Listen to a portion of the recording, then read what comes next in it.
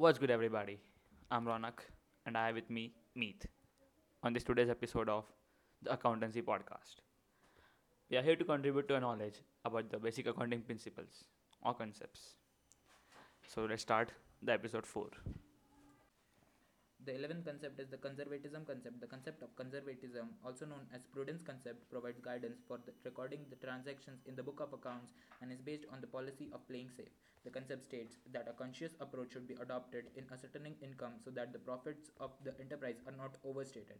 The concept of conservatism requires that profit should not be recorded until realized, and all losses, even those which are not remotely possible, are to be provided in the books of accounts. Basically, just all the possible losses should be recorded and not the possible profits. So let's again take an example. Let's say in our MR company, the closing stock is priced at 50,000, but the market value is around 40,000. So in this case, we are supposed to record it, right? Because we are supposed to record it at 40,000. That's what the conservatism concept says. And if by chance the market price is, let's say, 60,000, so we will still record it at 50,000 because we have to not go for the profits. Yeah, we don't record the possible profits but always the possible losses. Losses. The 12th concept is the materiality concept. The concept of materiality requires that accounting should focus on material facts. Efforts should not be wasted in recording and presenting facts which are immaterial in the determination of the income. The question that arises here is what is material fact?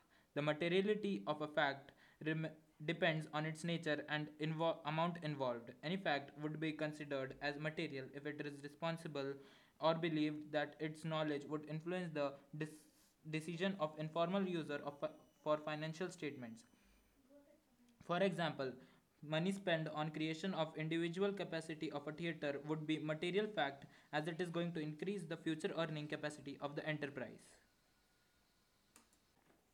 The last concept, objectivity concept. The concept of objectivity requires that accounting transactions should be recorded in an objective manner, free from the bias of accountants and others.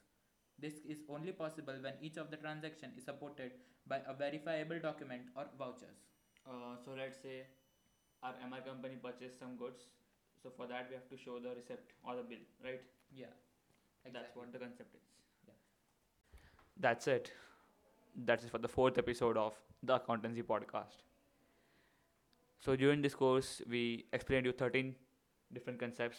I hope you liked it. I hope you enjoyed it. Thank you. Thank you for staying with us.